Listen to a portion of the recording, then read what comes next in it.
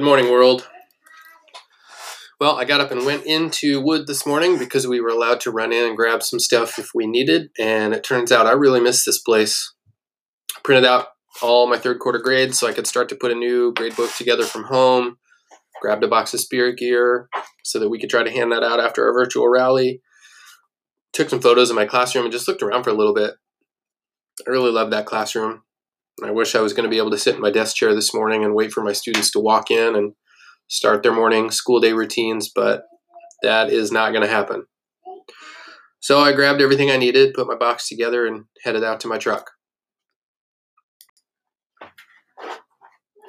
Ruiz was pulling into campus as I was pulling out, so she called me and we chatted for about 10 minutes. We talked about how it feels like a bit of a ghost town at Wood and the things that our country is doing really well and the things that they're not doing so well. Everybody's a little bit anxious about this, I think. A lot of wait and see.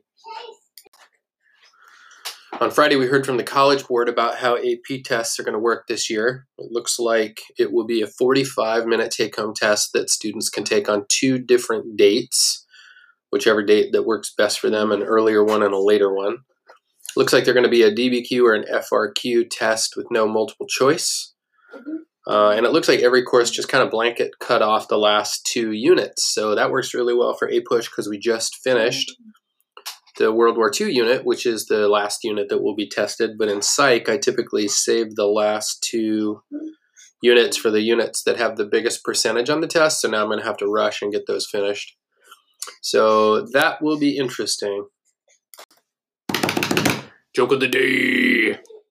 Why won't the shrimp share its lunch? Because it's shellfish.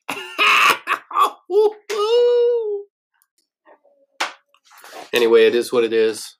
I'll do my best to get everyone where they need to be.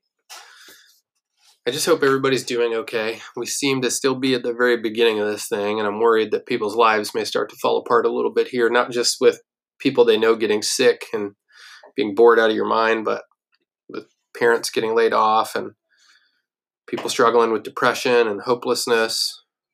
It's hard to keep in mind that we are not alone.